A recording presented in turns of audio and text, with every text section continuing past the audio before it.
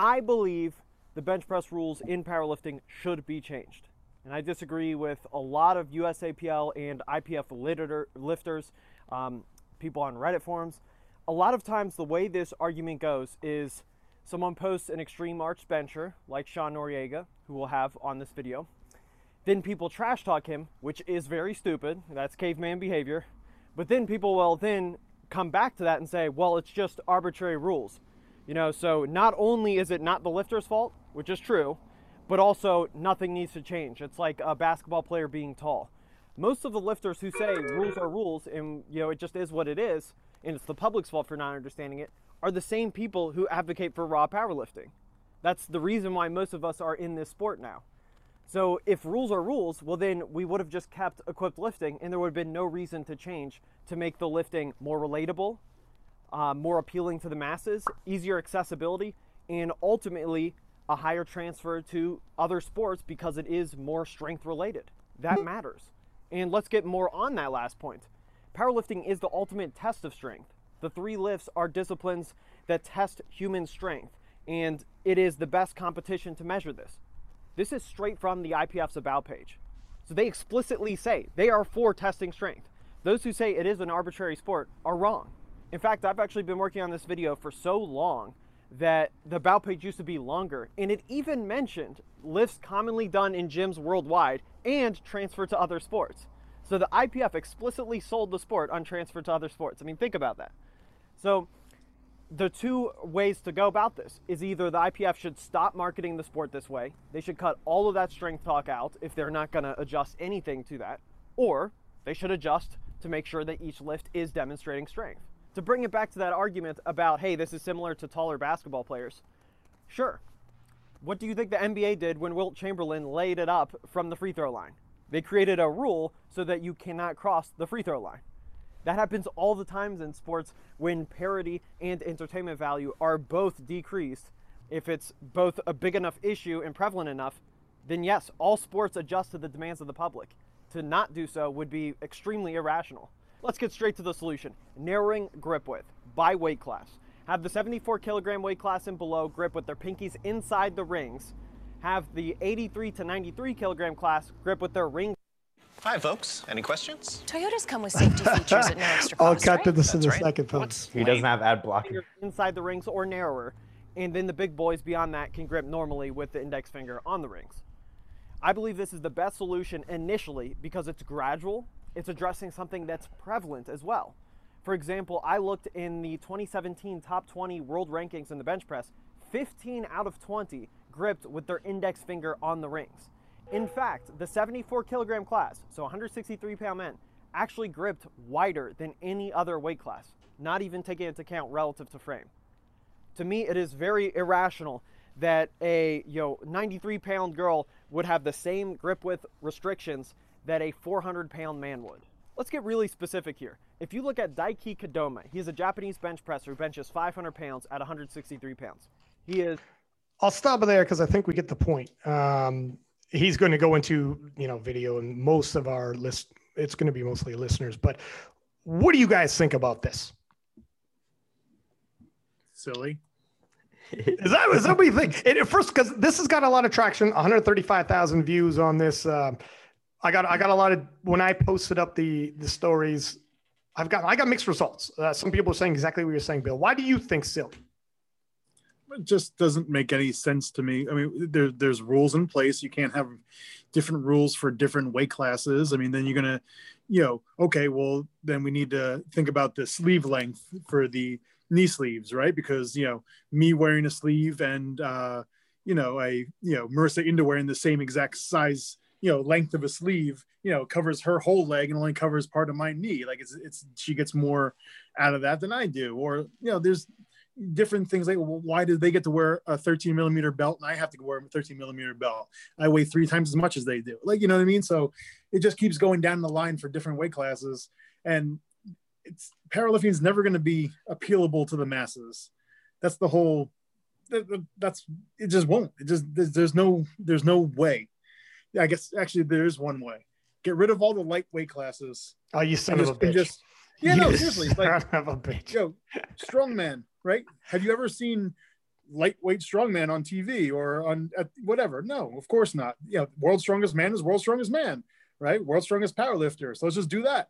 No weight classes and deal with that. So then you don't have to worry about it. You can cheat as much as you want with the arch and all that stuff. It's totally fine. You're just not gonna be able to bench as much as Julian Maddox or whatever, but sucks for you.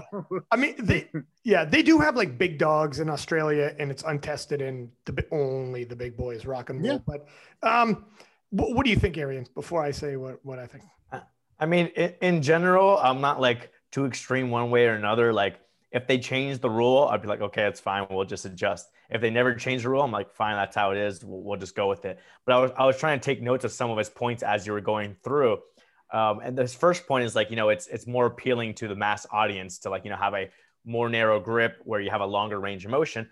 But with all these things that his points he's making is like, you have to draw an arbitrary line somewhere. Like, how far do you go with being appealing to the masses? Like, if we want to appeal to the masses, why are we wearing singlets? People are like, what the hell are you wearing? When you look in strongman, they actually wear like, the sponsored t-shirt over their suit and stuff like that to cover it up to appeal to the masses, because then you're just wearing a t-shirt like any person goes to the gym. So why don't we do that? Why don't we adjust and like, take away singlets and just lift in t-shirt and shorts, because that's what people are used to. So it depends on like how far do you want to go to appeal to the audience? Like, how many people squat? Why don't we get rid of the squat? Let's just go to bench press, maybe deadlift and some other movement that like, people do in the gym. Another point that he said about the rankings, and I actually had looked into this beforehand, is I think when he looked at the bench rankings, he's also looking at all the bench only people. So he's looking at all the bench specialists. He's looking at all the people like, a 3-point specialist or someone who's like, a specialist in their sport in a home run derby or something like that. So obviously there's going to be a lot of people that use, a huge arch, max grip, minimum range of motion. But if you actually go look at the bench press world records in a 3 lift, you don't see that, because like in the 120s, you got Dennis Cornelius. In the 120 plus, you got Ilias Bugalam, or however you say his name. You have Dennis Cherry. Even in the 59s, you have Sergey Fedosienko. So you have all these guys that don't have a cheater bench. Maybe just like, Eddie Berglund in the 66. Daiki Kodama's got a big arch, but his range of motion is actually not that small for the 74s. So like when you go to the 3 lift for the most important division that people like seeing is the full power, you don't necessarily see that. Is those lifters are actually good at all 3 lifts, not just the bench specialists. So the bench specialists get their bench worlds and they get their bench only record. And then right before you stopped it, Bill also mentioned too, is about different rules. I know this is like it's how it's always been, but the rules have always been that like it's the same for all age divisions and same for all weight classes, like, and all 3 lifts. You can wear wrist wraps for all 3 lifts. You can wear a belt for all 3 lifts. You can wear knee sleeves for all 3 lifts. So same thing with grip and locking out your elbows, locking out your knees, everything like that. So now you're changing it to, okay, from this weight class and above, we have to change the rules. So you like the continuity throughout weight class to weight class, age group to age group, it remains the same essentially. And you can have that cut. And actually what I posted to my story, which you screenshot and posted, is I was thinking of some of these things last year and back in 2018. And Johnny actually DM'd me and said that he thinks it was a Facebook conversation with John Hack back in 2017 that I was also part of. So even back in 2017, we were talking about this. And again, I'm not necessarily against it, but at like a IPF Classic Worlds, it'll be easier to handle. Like we discussed earlier, there might be only one weight class. Okay, it's the 93 weight class. All the referees, all the coaches, all the lifters, all the spectators know what the grip rules should be. Right. But when you start going down to lower level competitions, you go down to a local meet, then the referees have to keep track of every single lifter as they come out. What weight class are they? What rule do they have to now follow for the bench press? And also, as Bill mentioned in some of our discussions, is at a local meet, if you switch your weight class, if you're a 74 and you miss weight, you go up to the 83s. Now, all of a sudden, on the day of the meet, your rules have changed from what you've been training for the whole however many months. Learn your sport, bud. Make weight, bud. Make weight, learn your sport, bud. What can I tell you? No, you're right. Go ahead. Yeah, so the other interesting thing about, talking about appealing to the masses, right? Like every other major sport, NFL, NBA, Major League Baseball, hockey, whatever it is, NHL, they're all want to score more points, right? That appeals to the masses, right? So they change some of the rules here on, in NFL, and they make it a little bit easier to score because the fouls are different in the NBA and blah, blah, blah, whatever it is. So now we're basically putting a rule in place where the numbers are going to go down. Let me play devil's avocado, because Arian has done an about face since his Reddit days, and so I'll play devil's avocado for a second here. The difference between those sports, I think a lot of people would go home, have a beer, like my man Arian's doing, and throw on a game and watch it. Whereas powerlifting, almost everybody who watches, a huge chunk are actually the lifters. So it's usually the lifters watching. So if we take that into consideration, I think most people, what Johnny's side would have been, when you look for powerlifting and you're thinking about participating and joining in, I think you're number one, looking for a strength sport and to see who's stronger, and you flip it on. So then if you flipped it on and you're thinking about joining, and all you're doing is thinking about strength, and then you see some crazy shit like a Sean Noriega setup and Eddie Berglund setup, that would be I don't even care to try to get my body to do stuff like that. If that's what, I think it's a misnomer. I don't think you do need to do that. Look, there's a Russell Orhee there's more actually people with a Russell Orhee looking bench than there is a Sean Noriega bench. That's fact. But I think on the surface, if someone was to flip it on and see those, I think what Johnny is saying is you could be losing some people. There might be buffer here, which is why some of the growth we saw when it was all equip lifting and they said, let's get in a raw division. I think this word he's leaning into is when people flipped it on, they're like, oh shit, I can relate to that. But when a guy can't put his arms down because he's in a bench shirt, they're like, I thought about powerlifting. I flipped it on. I'm not really into that stuff. Not enough. You really got to buy in and get into it. Cause it's not a sport that on the surface you turn it on and you're like, holy shit, this is super exciting. I'm in. So would that help, do you think, at all in terms of, even if not Johnny's particular rule set, but if we tighten it up in the name of that, so that would be different than the other way of looking at it. Look at, if you're going to change this for these lifters, I have to have the same knee sleeves as a 52. So in terms of benefit for the lifter, if you're like, okay, we're not necessarily looking at benefit of lifter, we're just looking at it as, with the same principle as going into the raw division, we're looking at it as, when someone turns this on and views it for the first time in the Olympic channel, and we've been fighting to get on there, do they see what we think they're expecting to see and they're pleased with the show? I'll jump in here and do my rebuttal since you dropped my name there. I shamed you. I'm not necessarily jumping to the other side of the fence. Like I said, I'm on the fence. I'm fine with either way. Oh, you coward. You coward. No, and the reason is when we do the Reddit post or like Instagram comment or something like that, is we're putting out an idea, which is what Johnny did too. He put out an idea out there. What if we brought the grip in for the rule? What we're doing here is like more of a deeper discussion and going into the issues on purpose. If you have an idea or a concept, you purposely want to break it down and say, what are the issues with my idea? What is someone going to attack my idea with? And what can I do to prove them wrong or fix it? And so these are some of the points against this idea of just bringing the grip in. I mean, there's some good points for it as well compared to what other people said. Let's hear them. Some people, as far as some other ideas, people have said, having the upper arm be below parallel, or having the elbow point being below the bench and stuff like that. And my argument always against those things have been that the referees already have to look at so many things. They have to look at the feet. They have to look at the butt. They have to look at the head. They have to, if you're the head judge, you have to look at the pause on the chest to give the press command. You have to look at, bar going down, all this kind of stuff.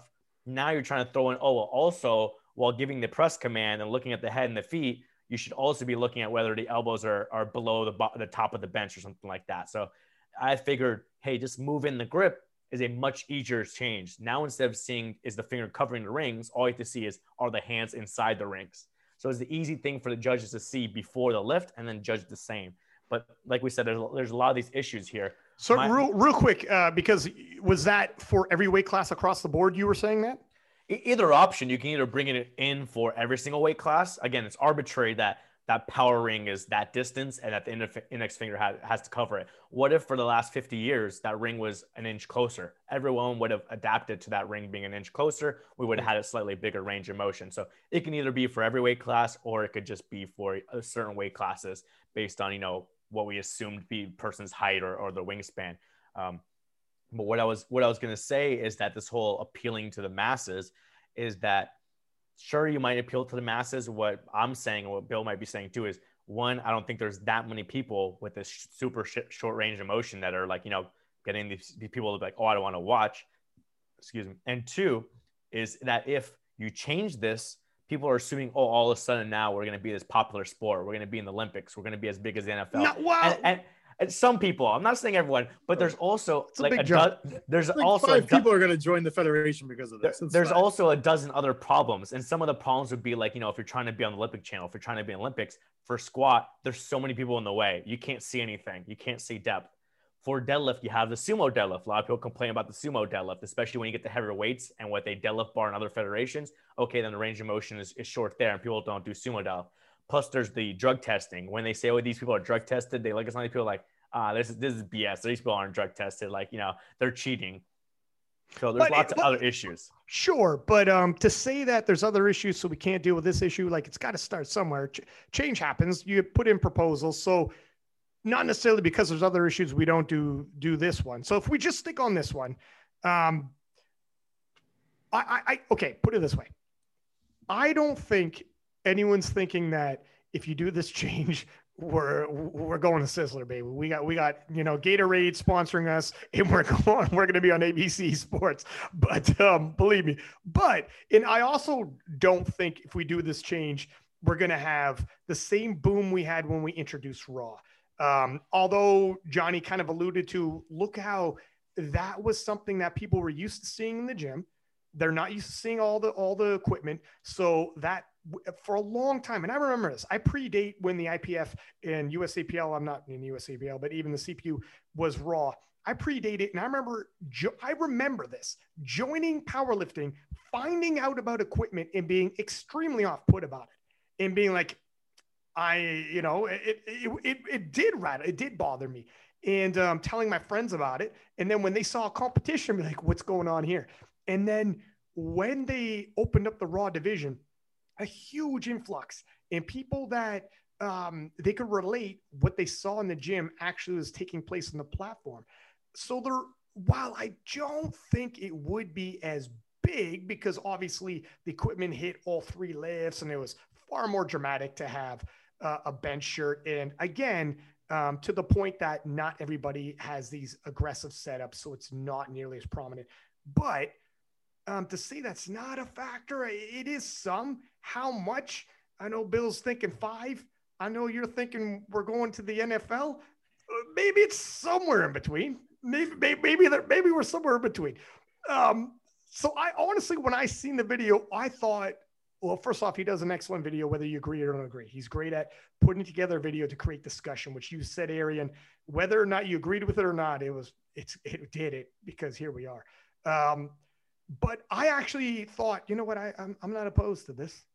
What do you think, Bill? Do you got steam coming out of your ears right now? I can't tell. You're stoic. I mean, if it's the rule, it's the rule, and I'll follow it. It's not a big deal. But I just the dream of like it's going to bring a more mass appeal is what doesn't make any sense to me. Like it's just nobody cares how wide your hands are when you bench. Nobody cares about arching. Like either you're going to compete in this sport or you're not going to compete in this sport. I think people do care about arching a little. I think some people do care. Obviously, you always see the Instagram comments. You always see the YouTube comments. You always see all the stuff here. But those are people that either already compete in powerlifting, right? Or it could be the noisy 2%. Look, the only thing about comments. Or they're either the people that already compete in powerlifting or are never going to compete regardless. Yeah. Right? So it doesn't matter. Well, I was also going to throw in there that you can also argue that, all this commenting and all this arguing back and forth brings more publicity to the sport than if if these people never even commented, they never even looked at the videos because they're just like, oh, it's just another bench press. Here's another thing though. Let's say we start getting traction. ESPN, look at they reposted Jessica Bittner. Is ESPN reposting Eddie Berglund's bench or Sean Noriga's bench and thinking this is gonna, if they did show highlights and repost that, people are gonna be like, what the fuck is going on? They're not going to be, it's not going to be the casting call for the youth of the athletic youth to come, as opposed to if you repost even a sumo dead, they're going to be like, well, shit, it's still 700 pounds. The guy's lifting off the ground. Some people, I don't think there's as much. Now, you could always battle back and say, how many Eddie Berglunds and Sean Noriega is this that prominent an issue that we have to go ahead and change rules? That I'm not sure, because we don't have running stats. But what do you guys say to that? I think though, if ESPN posted a video of Eddie Berglund benching and then passing out, that would probably get more comments than For Ray the wrong Williams reason. and Jess put together. You're not lying. You're not lying.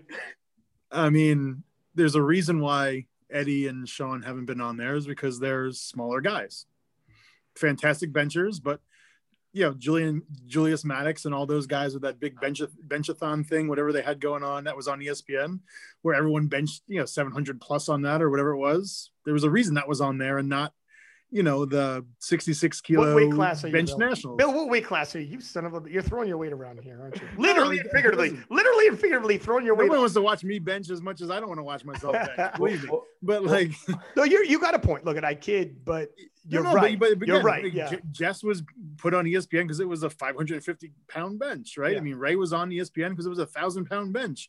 Like, yes, Eddie Berglund is benching, 200 plus kilos, 220 plus kilos, whatever it is, at 66. Incredible for powerlifting. But when you have the, Julius Maddox of the world that are benching 350-ish kilos, sorry, dude, the little guy's not going to get on there. Like, people want to see the bigger weights moved. What if a bit like this is the thing. I'm going to throw this what if, but it's just not going to happen because the bigger guys don't sit up on bench like this. But if there was a larger individual who had a Noriega style bench, do you think ESPN, the producers, are going to look at it and be like, let's put it on? Well, show me the person first, and then we'll talk about it. The problem is there isn't a big guy like that. There isn't a big guy like that. It's just dynamic. It happens more on the women's side, because you might have a female who's like, between 5 feet and 5'5", who's maybe like an 84 plus, has shorter arms, and they have that shorter range of motion. Usually you get the comments hating on either the range of motion, or you get the comments hating on their body weight. So yeah, I mean, ESPN is probably not gonna post those things. But just in the idea of appeasing the masses, or pleasing the masses, getting more people in, I mean, changing the bench grip or changing the arch issue is probably somewhere down there in the ranking. It's hard for me to rank everything and know exactly, okay, which one would get us the most bang for our buck, and then where would bench fit on that. I don't think I would put this issue at the top. I think there's other issues that you could attack first. One would be that if you had, for example, powerlifting on ESPN or something like that, the first lift you were going to watch is squat. I bet you a bunch of people are going to turn it off even before it gets to squat. Same thing with like YouTube live stream or something like that, is people get bored from the squat first. So like, I think like if you're trying to look at live streamers like that, you have to solve the issue with the squat first. And, having so many people in a flight where, it takes an hour and a half just to get through squats, people will be turned off by then. And then the other thing is that I think people, like with this whole idea, is people are majoring in the minors. What I kind of say is like, people are always looking for like the magical exercise. People are looking for what supplement to take. And people are thinking like, oh, if we just move this grip issue in, then we're going to solve the problem. And again, there's all these other issues. Some of the things that Bill said, I think if you cut down the weight classes, cut down the age divisions, you would make so many more age divisions and weight classes more competitive, that you're going to get so much more people watching for all these crazy battles and stuff like that. And that's going to push your sport up more than, this one person out of the 1,500 people at Raw Nationals has a short range of motion and he got second place.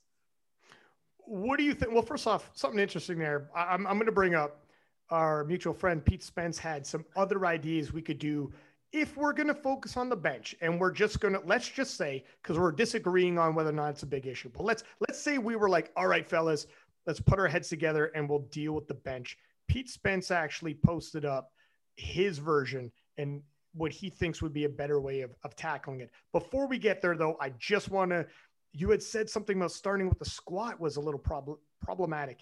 And that kind of surprised me, because I think squats actually, I think the most entertaining to watch is the deadlift, but I can't picture ending any other way, because there's nothing like changing up your deadlift twice and like to pulling for the win, figuratively and literally. It just goes so hand in hand. However, I do get, if you started with it, if I flip on the channel and you want me to be hooked within the first 5 minutes, yeah, probably let me watch somebody shift 800 pounds off the ground. And the spotters is minimal. There's no racks. The commands is minimal. You don't have to tell me about parallel. You don't have to tell me about bench rules or nothing. There's so fewer rules and fouls to be called that it's so much easier for me to digest. If it's purely just recruiting, you start with deadlift.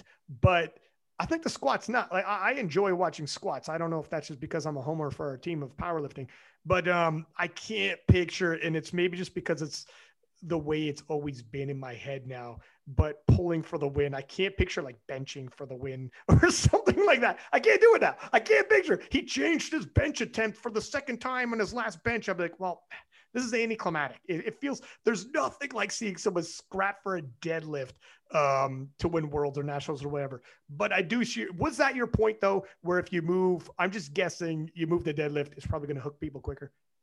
Yeah, I feel like squat's probably the least to hook people because one, out of the three list, people squat the least out of the three lists. Two, you have all the spotters in the way. And three is like the depth is one of the most questionable or argued things in powerlifting, aside from, the bench arch, especially on the equipped side. So like, bench is the most common exercise out of the three that people do. So you either want to do that one or deadlift is the easiest because like you said, it's similar to weightlifting. You put a bar and weights on the ground, you move all the spotters out of the way. It's only the lifter there. You only see the lifter's face and them picking a weight off the ground, which everyone is familiar with. And it'll be interesting. Bench, for people who like bench worlds is exciting with, you put in the opener, then you see everyone's lot number, you see everyone's body weight, you see everyone's opener. You get changes on the opener right away. Then you do your first attempt, your second attempt, you're already on the last lift of the meet. Now you're putting all these changes in for the last lift of the meet, for placing. I imagine how crazy that would be for deadlifts with, everything else we said. People know about picking weights off the ground, no spotters there, just lifter out there, constantly changing in a deadlift only competition. All right. Oh shit. Okay. If you're talking deadlift only, yeah, I'm on board. Let me just say something about the squats. Then we'll go on to I didn't expect this kind of debate to open up, but fuck, here we are. With the squats, yeah, viewing it, and when I look at the IPF stream and when I'm watching the USAPL Raw Nationals, I see the lifter. I mean, there is spotters, but they're either off to the side or behind them. I'm okay with what I view. You're right in terms of the calls. Yeah. There's debatable, but that's sports too, like baseball. That damned if that strike zone doesn't change. When I'm commentating, I often say like, when the lifters come out, and this is true, when you come out and you have a tough judge, you quickly know, okay, we got a tough judge. We got to sink it, but the strike zone is established though. So when you're commenting, like, okay, we've seen a couple people miss off of depth. We've seen a couple people get a red. So like, okay, well, no more shallow than that. And then it's like, well, now going into the second round, all of the lifters, including the coaches, know where the strike zone is and play within it. It's not too bad as a viewer. If you can somewhat pick up, all right, with the slow-mo replays, but again, it depends on the production and how this thing gets packaged and given to you. I do like a good scrap on the squat, though. Honestly, I think the bench press is the least entertaining for me to watch. Watching someone fight on the bench press, like there's something about seeing their face when they're coming up with the weight and the weight is literally on their back and they're fighting to stand up with that weight. And the weight is, you're right though. Fewer people squat than bench press, but even then it's relatable enough. If you go to the gym, you see people squatting, even if you're too chicken shit and you're doing your leg press machine and extensions and good girl, bad girl machine. No offense, Bill. I actually saw a funny, someone posted something pretty funny today. It said, if you're worried about other people's arches or how wide their grips are, you probably just need to get stronger. Oh, and that was you though. But that was that person, Bill? That was Bill. That was Bill McCarthy. It was Jake, right? Jake Amendola put it up there, right? Yes, it was. Yeah, it was. Yeah, that's your boy. Yeah, pretty strong bencher. He's fair. Decent range of motion. Yeah. But I just thought that was kind of funny because I know there's a lot of people on that side of the, that are just basically like, just get stronger. Just do what don't worry about your weight class. Don't worry about your this, that, the other thing, whatever. Just go out there and get stronger. And, don't worry about the logistics of the, everything else that's going on in the world. Just worry about your lifts for God's sakes. And that's something that's really, really lacking in this sport is everyone's worried about what the other guy is doing. Right. Oh, I saw so-and-so on Instagram. They just did this. I don't fucking care. Like, let's worry about what you're doing, kind of thing. And, deal with that stuff all the time as a coach. all the time, where it's like, oh, I just saw this person and they did this much. How come, we're not at that part? I'm like, well, they have a meet in 4 weeks. You have a meet in 8 weeks. So yeah, of course you're in different parts of their training. Or my favorite is, how come I'm not doing what they're doing? I go, well, then go hire their coach instead of me if you want to do what they're doing. Wow.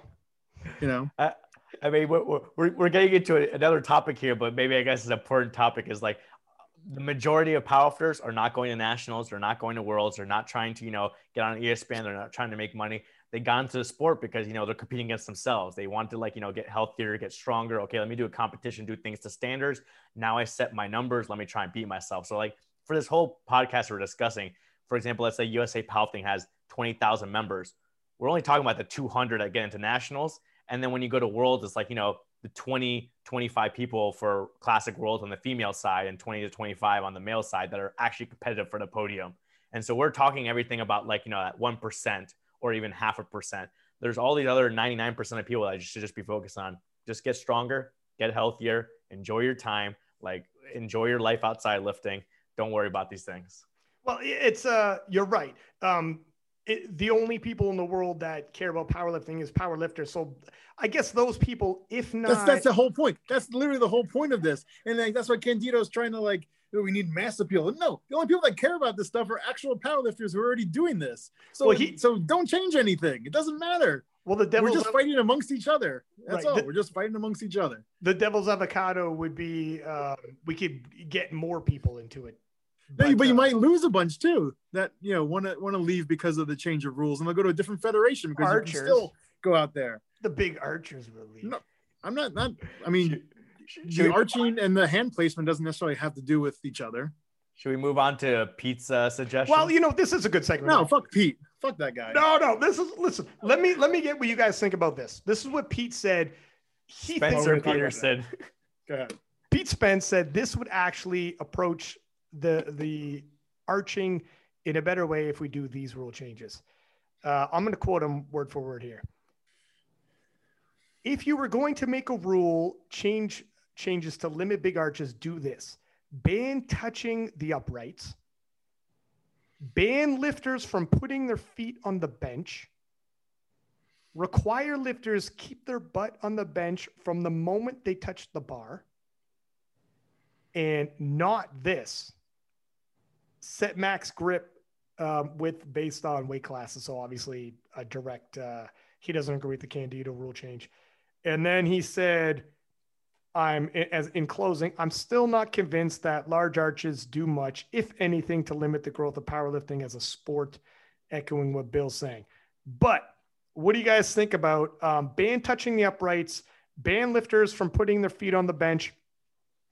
Not entirely sure that's going to do too much because a lot of people with big arches do like to plant their feet. Require lifters keep their butt on the bench from the moment they touch the bar. Let me let you guys go first. If you think those rules, is it harder if all those rules are in place to get a big arch? Well, we kind of prove. I mean, you just go back to Candido's video. I mean, Sean's set up for the arch. He doesn't touch the uprights, doesn't put the feet on the bench. Right. He does lift his butt, and most people, I mean, everyone does that. I mean, right. Like literally everybody does that in powerlifting, or they should at least. That's the big one for me. You just totally honed in on. I'm going to echo it real quick. That is exactly what I thought. Not many people touch uprights. You usually grab the bar. Yeah. Not many people put their feet on the bench. I do. I don't have the flexibility to do that. So, but I don't have an arch. So, okay, if you're going to fuck me over, that's not helping anyone. But I think the big one in terms of the big archers, they don't. So if you're going after the big archers, you're not really hurting them with A and B. But C, interesting. If you grab that bar, your butt already has to be on the bench. Can you set up with a big arch? If your butt is on the bench before you grab the bar, you can't push off into it to dig yourself in and base out to make the arch, correct? Like, I don't have a big arch, so it's hard for me to physically feel it. But I would think if I can't push against the bar, drive my traps into the bench, and have something to stabilize me to create that bench and lower my butt and lift off, like it helped. I need something to make that arch happen. That might be a piece I can't. I would have to study. I haven't studied video. Literally went live a couple hours after seeing this, and I don't have the arch to feel it myself. But what do you gentlemen say about that last one? Yeah, I mean, it would Makes definitely, quote unquote, level the playing field. Nice right? pun. I mean, Whoa, nice yeah. pun. Big Bill. But yeah, I mean, again, it's just, again, how are you judging this? Right. So now you're talking about referees now have Side to refs, actually, side refs.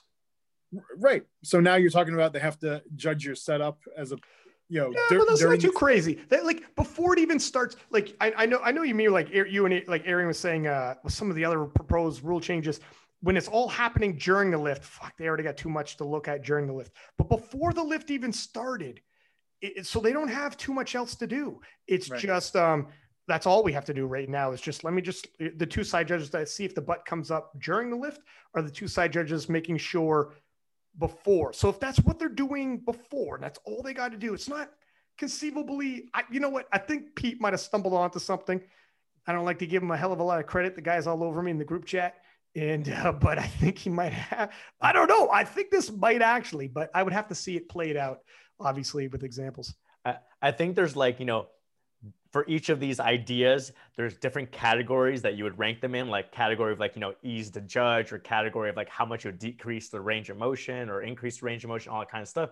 And then you'd have to kind of set some kind of weight to each of the rankings to get an overall score to figure out which one's the best. Because yeah, this idea of judging their setup and changing how they're setting up, then the judges can judge that before. And then once the lift starts, everything is the same. So as far as, like, exact same judging the lift, it's very easy for every weight class. But yeah, and again, it's across every weight class. The difference now is there's a difficulty to judging before the lift starts, which typically judges don't do. You're not judging someone, like, when they get on their bar to, like, for the set better of the sport, bud. Yeah. For the better of the sport, you earn your slice. You get 2 slices of pizza that day. Is that what you want? You're a judge. For anyone listening, my man is a judge. What category judge are you, sir? IPF category 2. I've been judging since 2013. Oh, flexing on us here. And what level can category 2 judge in? You can do all levels, but usually the category 2s are the ones in the chair for the world championships, and the category 1s, which are the higher level, are the ones in the jury. My fucking man in the chair at the Worlds. Okay, there you go. Now you overruled me a little bit. So now the idea of part of the judging, I questioned Pete on this, was like, okay, well, how do you do it? Like, what are you gonna say? So, like, now that the judges have to yell, like, okay, reset or replace or something like that. The lifter, they do that all the time though. Yeah, so now the lifter, but this is also now during the sit-up. So now the lifter has to stand up during their sit-up. Their 60-second clock is still going, and restart their sit-up now. And then that happens. That happens. Yeah, which is fine. I was just prying into his right. No, idea. I like it. I like what you're doing. I'm following you. I like it. So, but now the key point, the overall goal to all this, which what Bill was trying to say, is how much does this actually change the setup, and how much does this change the range of motion? And like you said, I don't think too many people touch the upright. Some people do, but I think you can some people will set their hips first and then use the bar instead to set their shoulders. And some people, for their feet, they don't put their feet up on their bench. Some people who have their feet in front of their knees, like Noriega and stuff has, they can probably step their feet afterwards, like on the ground, and just slide it forward. I think a lot of lifters can still retract their shoulders, and with the max grip, still be able to get a decent range of motion cut down with following those rules. So then it comes what appeases the masses. Will 1 inch more range of motion make them happy? Will 6 inches more range of motion make them happy? If you want something like, a big change, 6 inches, 10 inches, then you have to bring that grip in, because, close grip bench where you're touching, like, right where the smooth part is, you get a big change in range of motion. But having the person, like, not lift their butt up, I think Michael C. or Eddie Berglund or Sean Noriega still cut down the range of motion quite a bit. Here's what I tell you. Here, let me launch into my fucking Al Pacino speech on you. On this team, Arian, we fight for those inches. We claw with our fingernails for those inches. Okay, so yeah, for an inch, we fucking throw it all to hell. I like how we let everybody around us die, and the building burns for that inch, Arian. Yes, we fight for that inch. I like how you said we have to research this, because, in the video, we didn't get to the part, Noriega shows screenshots of different setups and how it looks different. And also Michael C. said, okay, let me go in the gym and see how much I can do with, pinky on the rings, I think it was. And he did, like, whatever it was it 190 kilos? I didn't see it, but so tell me about it. I didn't see this. I think he went in the gym and said, okay, let me see with this pinky on the rings what I can do. I think he did 190 where he can do 200 or a little bit above that with his max grip. So okay, is 5% less on peak though? That's like Bill was saying. 5 weeks out, 2 weeks out. Where was he? There's other variables, so it's not necessarily. He might be the exact same. But I wonder how many people now will go in the gym, Noriega or Johnny or Mike and stuff, and have them try out. Can you set up in the same or similar without touching uprights, without lifting your butt, and without putting your feet up on the bench? I would love. Here's what's going to happen. Here's the what's going to happen from this. Candido is now going to get a lot of people hurt because they're going to go into the gym and go off their program, and then they're going to fuck themselves up because they're trying to do this different shit. I don't know. I mean, so really now there's going to be less people in powerlifting thanks to him. Okay. If you are a GTL lifter, they're gonna and you do this, die. Bill goes straight full bore. He's gonna fire you. Bill is like, I can't prove it, but I think Chance Mitchell lost teeth trying this out. I think it was fucking around with this thing, and I didn't want to say it on this podcast, but here we are. Hey guys, if you're going to use the closer grip or any benching, use your safeties. That's what they're there for. Well, fair enough. I don't have safety, so I ain't saying. But just to go back to the feet on the bench part, I mean, I believe that's actually been brought up to the IPF Congress or whatever they were voted on that, and it's been voted down at least once or twice, I believe. And also they've brought up the no handoff anymore, doing self handoffs, and that's been voted down a couple of times also. So there was also a proposal. I forget what year it was to go back and look at it, but it was just like a bad wording as well for the proposal, because the proposal again was from one of those Scandinavian countries, maybe Sweden, but the wording was like the back being as flat as possible while maintaining while maintaining the shoulders and the butt on the bench. And it's like, what do you consider as flat as possible? Like, are we supposed to purposely push our bellies down and flex our backs? And so that got shut down too. So some of it might just be like, having a proper proposal, having it worded correctly, that's easy to transition to, easy for everyone to understand and vote on, and all that kind of stuff.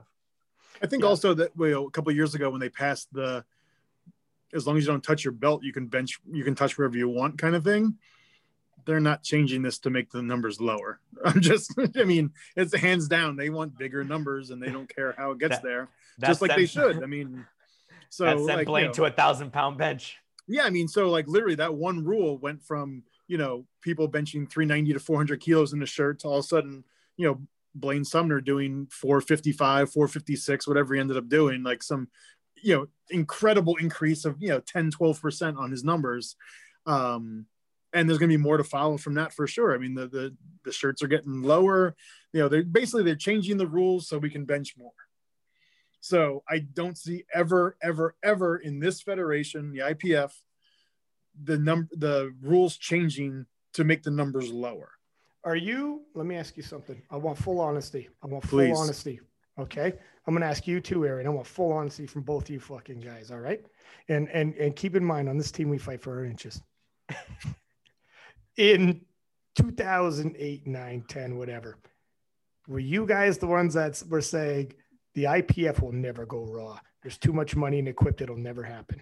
Because I remember those guys. I mean, in the beginning, yeah, for sure. Because there was no one. There was no one doing raw. But were you one of the guys that say that IPF will never go raw? Because I remember that was the chorus you would hear when you would say, we got to go raw. And they're like, they're never going to go raw because they want more weight. Exactly what you're saying. They want more weight to be shifted on the platform. I remember at Arnold's, they were like, Arnold's used to be the WPO, which sounds like a fucking bad back alley pro wrestling league. It basically was. And they were all guys sauced up with multiply gear, shifting big weight. And I remember them Guess saying, what? They're on ESPN. Yeah, well, sort of. They're on ESPN. All their meets are on ESPN. Nobody cares about them. Let's not pretend. Listen, we want to be them. This is we do not, Bill.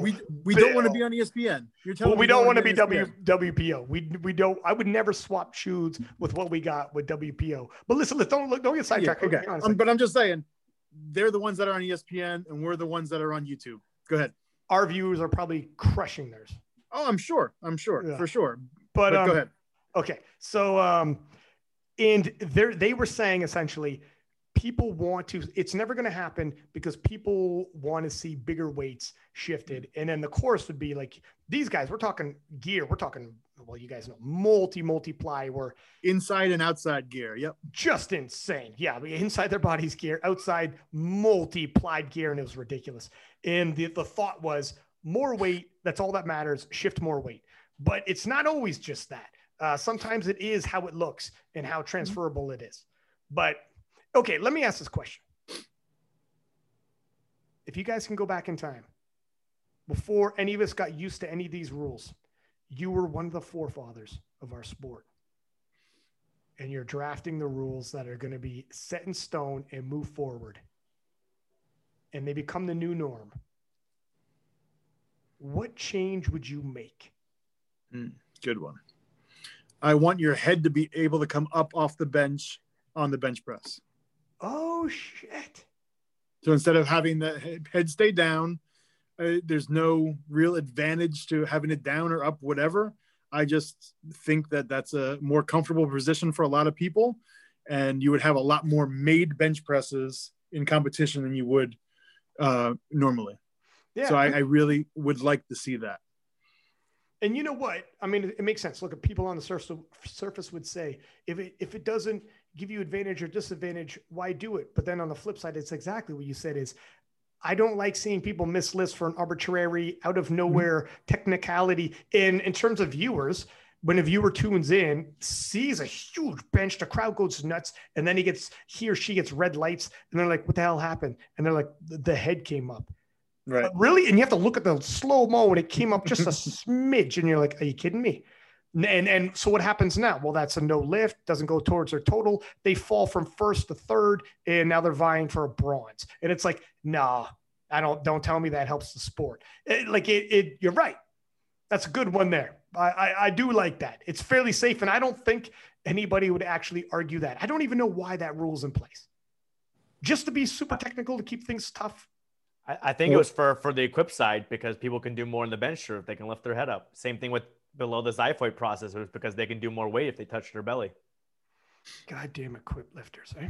Now are we talking like, specifically a technical rule in one whatever you like, but you could change weight classes. You could change it all. You are you know what? You're not even a forefather. You're a czar. You're a dictator for life. You are a dictator for life. I don't know which one would have the best effect or the biggest effect, but the three that come to my mind, maybe you guys can decide which one you think would be the biggest one. One of the ones you said, okay, would be age divisions. Let's do, and I think Greg Nuckols has done research on this, on like how long it takes for someone to hit their prime and how long they stay at their peak before they go off. So he says, like, similar to weightlifting, I think it's like something like, 20 and under is one group, and then 20 and over is another group. So instead of having all this sub junior, junior, open, masters like that, you might just have a, under 20, an open, and then maybe a masters, and make it 3 groups and more competitive. And then for USAPL, you wouldn't have teen 1, teen 2, teen 3, all stuff like that. Then for weight classes, yeah, I mean, if you combined weight classes, did it by like, actual population, don't have a weight class for someone that's like, 0.1% of the world population, is like, combine the weight classes, make it more competitive. Same issue in like, boxing and other sports is like other weight class sports is there's so many weight classes, there's so many organizations that it just gets diluted. And then the other one would be, because we're talking about equipment, would be, what if we never went to this extreme with equipment? I know Bill wants to do more and more weight, but like, what if back then they just stuck with like, the very basic squat suit, the ACE bandages, no bench shirt, no deadlift suit. Part of the reason why they went to Raw is because we went so extreme with the equipment that it was so hard, the barrier to entry, to learn this stuff. I mean, it was so, again, like you say, it's not appealing to the masses. Okay, let's do the Raw division. And people are saying, oh, well, the Raw division, the singlets now or knee sleeves are somewhat similar to what they were back then. So what if it just had stayed one division from the very beginning? Yeah, that's a good one. Let me say, I think you're right, whenever there's whenever it shifts too far to one side, and this is life period. Here's some life advice here with Ryan Sixpack Lapidat. There's going to be a correction down the line. It's coming. Whenever something goes too far one side, people start taking advantage. It starts off one way, but it starts going too far on the one side and people start taking advantage, turning 1 inch into a freaking foot into a goddamn mile, there's a correction, and that's when you end up with the Raw division. It took decades though, right? But yeah, I think if honestly, I'm gonna tell you straight up, if you only had squat suit and knee wraps, no bench shirt, are you allowed a suit on deadlift? If you weren't allowed a suit on deadlift, if you were, deadlift is the one that doesn't affect as much, but you might never have even seen a Raw division. And people might never even got upset enough to call for it and be like, this is, it might have changed everything. And if the squat suit was never allowed to get super duper thick, go ahead, Bill. I was going to say, so then if you didn't see that huge transition into the Raw like that, then there would be no King of the Lifts. There would be no. Oh, yes, there would. Oh, 20, yeah. No. I'm saying there'd be no 20,000 lifters in the USAPL, and but we might have, because there would have never been the Raw influx that came. Might have had it from the get-go. Never happened. Yeah, might have had it from the start. Might have had it from the start. Yeah, what I was gonna say is that would be your Raw lifters, because part of the thing is like once that is the thing. Once that is the norm, then everyone's like, okay, this is how it is. So for right now, the norm for Raw division is, okay, you have to buy a singlet. You can't compete without a singlet. Then once you do a meet, you're like, oh crap, I have to buy a belt. I have to buy knee sleeves. Maybe I should buy wrist wraps. And that becomes the norm. So what if it had always stayed a very loose squat suit and ace bandages? So that was your norm. You have to buy this squat suit. That's what I'm saying. There would have been no big change. Therefore, there wouldn't have been the influx from other places. There wouldn't have been an influx. What if it happened already at the start, though? Like, for instance, when the boom dropped, when we went from equipped to Raw, we saw that big boom of influx. But let's say instead of a big boom, it was more of a gradual, natural climb right from the get-go, because at never any point did we get too far to the equipped side where we started pushing people away. Where no one was looking at powerlifting and be like, yeah, I'm not sure, man. I don't want to rock a suit. I don't want to rock a shirt. Maybe I'll do a different sport. That never happened. We never lost those guys and girls from the beginning. So then, this is entirely, we're just playing a game here. If you could change it, if you go back and kill Hitler, basically is what we're saying, right? What happens? We don't know the exact numbers. Maybe some people out there in these states would know. But if you, for example, look at Texas high school powerlifting or Wisconsin high school powerlifting, Wisconsin high school powerlifting used to not, even up to recently, they used to not allow a bench shirt. They used to have the squat suit and knee wraps and then no bench shirt. But look how many people go through that. And imagine you come into high school and that was one of the sports. Okay. You use the team's equipment for a squat suit and ace bandages. And that's what you do. You have so many lifters in Texas high school powerlifting and Wisconsin high school powerlifting and some of these other places. And again, they didn't have the same amount of equipment that the USAPL does, because they always had more restrictions. So who knows how many people would have came through if we had just kept it that one way.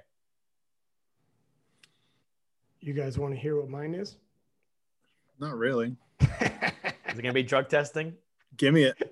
What the fuck is that, Arian? Is it going to be drug? Are you making an accusation, sir? What if you had never split into tested and non-tested? You just unlimited. Like strongman type deal, where it's not saying we allow it. They just aren't testing strongman. Okay. That's a wink for everybody in Is that WWE drug test as well? That's right. That's right. WWE also, yeah. Those gentlemen are clean as Sunday morning. What do you got, Ryan? And this is going to get people upset. Oh, God. Devil's avocado. I hope you guys like. Oh, he wants the curl instead of the bench press. That's what he wants. There it fucking is. The strict curl. Bring it back. No? Okay. So I actually like both Candido's rule for bringing in the grip on the bench. However, I would do it all throughout all weight classes for continuity. Fuck it. And I also like Pete's rule about the butt on the bench as soon as your hands touch the bar. I don't know exactly. Again, we're just having fun here. I don't know if this is going to mitigate greatly in terms of how much range of motion we get, but I do think if I'm totally in theory and not in practical, not taking 200 lifters for an actual sample size, scientific sample size, I actually think of all the ideas I've heard, and both those guys are smarter than I am, I like those two. But I do agree with some of the feedback you guys gave where different for different weight classes starts becoming problematic when you actually roll it out. And a lot of times things are good in theory. You roll it out at local meets and you'll have so many issues with a poor bastard who's sitting in on that chair trying to earn his freaking whatever, his Pop-Tart. And he's got to remember every single grip, width, and the whole nine. You're begging for problems, right? And then you'll have some coach that his lifter came in second. He's marching over. He goes, yeah, well, the guy who came in first, his grip was wrong on his second bench, and I want this, whatever the hell, right? So I think every weight class, just to make it more simple. And I do, in theory, think the butt on the bench might help. I think it's just going to be harder to set up. It won't cure it, but it'll bring it down from a 10 to a 7 and maybe even a 6. And that's my lucky number. Here's the other one that Arian, take another drink here. Take another sip of your beer, please, sir. Thank you. Let's hear it. When you deadlift, your arms have to be outside your legs. Banning the sumo. What happens if I did that? What happens? Nobody's feelings are hurt, though, if I do this. Remember, I'm going back. I'm shooting Hitler. Okay? Sumo being Hitler. But I'm sorry. But listen, if you never knew that was an option, and it was strongman, it was like strongman. You never knew it was an option. And you only had to learn how to conventional. You could sumo for an accessory work. We got a lot of variations of all the different lifts, but there was no sumo. Do you think there'll be a major change in terms of anything? What am I doing here? Am I just shouting at the wind like a crazy old man, or am I just pissing in the wind and pissing in my own face, or am I actually doing a change that would put the sport in a different position with the general public? What do you think? Yeah, I mean, it would destroy the sport. No, it would. I'm Hitler, is what you're saying. 1,000%. I didn't shoot Hitler. I became Hitler. Is that what you're saying? People in the future would go back now and take out Ryan Lapidus. Yeah. I think as far as whether something like this would ever become a rule, I think it's possible. I mean, plenty of the EC members and USAPL, CPU, IPF, everything changes. Maybe the thoughts change and people will change the rules. There's lots of rule changes. I mean, if you go back and look at the IPF, there's constantly changes to the bylaws, like little things, but there's also changes to the rules as far as either the weight classes, adding in the raw, changing where you can touch. For the bench press, they used to have how low you can go the bar on your back for squat. They took that away. So there's constantly rule changes. But one of the things Larry Maley said, I think last year on a different podcast, was there's all these rule changes, but very few throughout history had big impact. So that was a good point you brought up. Which one do you think would have the biggest impact? And so some of the things I think he said was having the raw division, that rule change had a huge impact versus, Sure. versus having the bar lower on your back or not, changing that rule, or maybe having the press command versus the person doing their own press had a much smaller change. And so it depends on whether your idea of having the arms be more narrow on bench or deadlift would have, how big of an impact would it have? I don't know, gentlemen. I think I just lost 100,000 followers from Listen, I got to edit this goddamn thing. I have an interesting one, though. It's actually a legitimately horrible rule. Okay. If you're a amputee of a leg, you have to have both feet on the ground when you bench press. So you have to wear your prosthetic leg to bench. That's literally in the rule book. There's no ifs, ands, or buts around it. If not, you're a guest lifter. So we actually had a female, I don't know, 6-7 years ago, something like that. Do you remember her, Arian? Who did Equip Nationals, I believe. Was Allison McSweeney or something like that? I remember the name now. Yeah, so she squatted, she benched, she deadlift with one leg. And she actually couldn't score at the meet because she had to be a guest lifter because she refused to wear her prosthetic to bench press. Well, so why? Okay, I got a couple of questions. So why did they? Is there a reason why they put that rule in? Is there something like? No. The rule is you have to have both feet on the ground.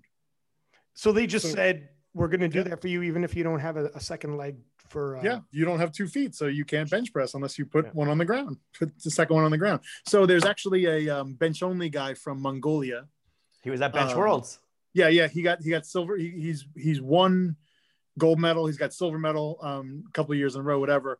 But I don't know his name. I'm sorry, but he is an amputee. He has only has one leg, and he has this big rubber. I mean, Arian saw him in person, but like his big rubber prosthetic that he has to put on the ground, and he actually got called for his heel being off the ground because he put it down wrong.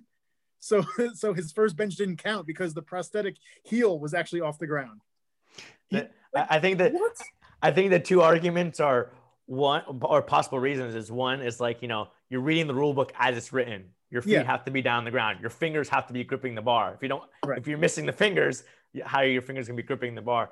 And then the other thing I think is that there's other organizations. So there's like, para powerlifting for people who are like, handicapped. There's also, blind or partially blind powerlifting as a separate organization for those that are blind and partially blind. They get tested for it. And then they also have separate rules where the coach can come out and do everything for them. So for like USA Powerlifting or IPF, it's full abled powerlifting. It's for people who can do the rules as written, fully able. They're not missing limb lengths and those kinds of things.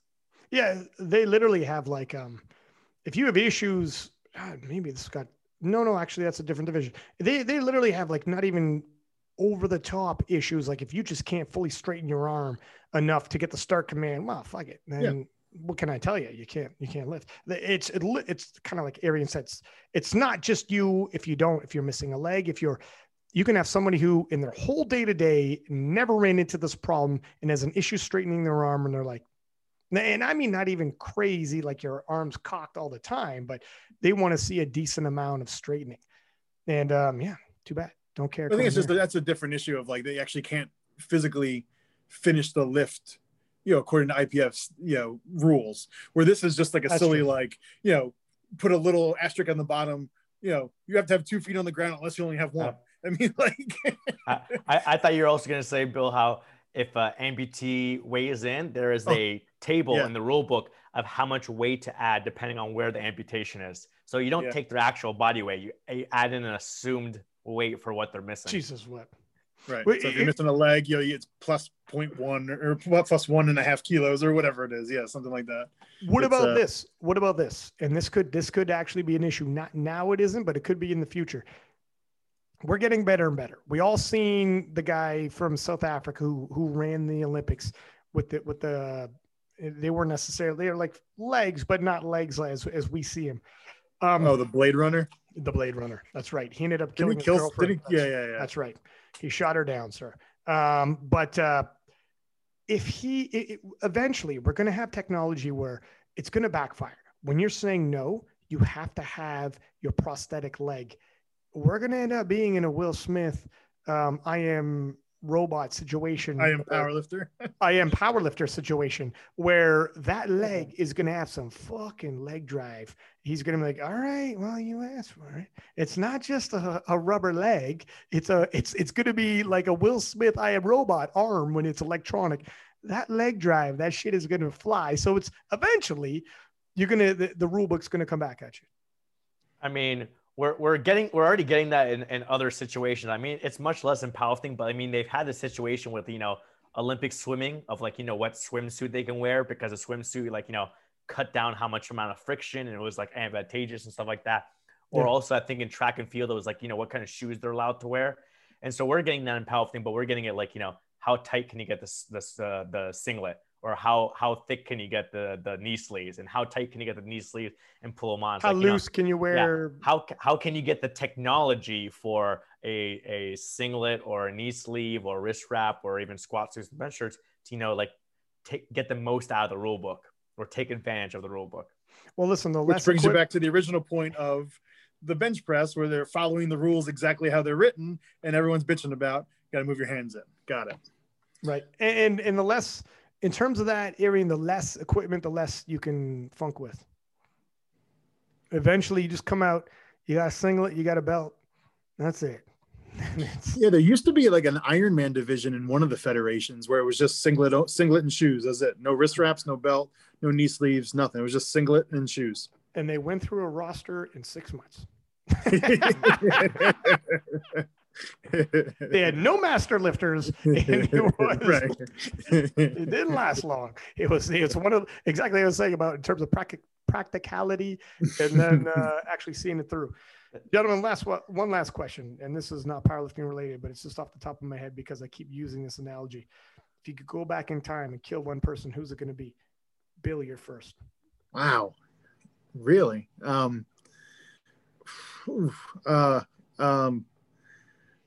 have no idea. Let me go first. Yeah. Please. Give me a minute. If I could kill one person. Please be Pete. Please be Pete. It's Pete Spence. It's Peter Spence. I'm sorry. Son of a bitch, Peter Spence. And I'm just saying it before any of you guys do, because we're all going to come up with the same goddamn answer. I don't know. I hate these ultimatum questions. And, I was on last episode with all these questions and now this episode with all these questions. And so just because you're screwing around too, I was thinking I'll screw around. What if I went back in time? And I guess it's if you believe in this, what if I went back in time and killed Adam? So all that there was Eve. She lived out her life and humans never happened. And we would never have this discussion on bench press grip. You son of a bitch. Why Adam and not Eve though, bro? Come on, man. It's brotherhood. That's some harsh. Yeah, but on the flip side, if I said Eve, I mean, you're gonna get some comments on your Instagram post for this podcast. Yeah, well, we'll probably. I don't think you took the more politically correct if that's what you're thinking. I don't think there's any winners in this game if that's what you're thinking, sir. But that is a mind-boggling. Who the hell goes right back to the beginning? Goes, I'm killing it, so we're all done. You found the one person that ends humanity. And that's pretty fucking wild. I'll tell you what, whoever invented the grip shirts, like I fucking hate grip shirts. So whoever invented grip shirts, let's just go back and end that and just be done with it. I don't know who it was. Really? Do you hate grip shirts? Why? Well, yeah, I can't stand grip shirts, but that's it's a different story. But so if I could end one thing, it would be whoever invented the grip shirt. There we go. Have either of you guys ever wore a grip shirt? I've never in my life. Are they just silly looking and they actually don't work, or do they actually work? Be honest. They definitely work. I mean, if you go to a crappy commercial gym, like I go to sometimes to LA Fitness, or I used to, and they have crappy gym bars. It's smooth. You're not allowed to bring in chalk and everything like that. So the bar slipping down my back while I'm squatting and it's hurting my wrist and stuff. I tried out one of those grip shirts. Feels great. Same thing for the bench press. Either you put the bench liner down or the bench grip shirt, because those benches are super slippery. The benches are low. It's hard to get in position. You use the grip shirt. Works well. Usually people grow traps and rear delts and lats to be able to do all that stuff, but you can call it a grip shirt or whatever you want. It's fine. My fucking traps hang on like a monkey on a goddamn bridge. That's what my traps do to that bench. That's how. Yeah, you know what I was just thinking too is how we keep throwing around Peter Spencer. For a lot of people who don't know who Pete is, he's going to become a guy in this. I listen to podcasts where they have a producer, and the people on the show have a producer you never see, but they always bring him up and shit on him. And they're like, but he's their buddy. He's their buddy in real life. Pete Spence is becoming that guy on this podcast when we come on here.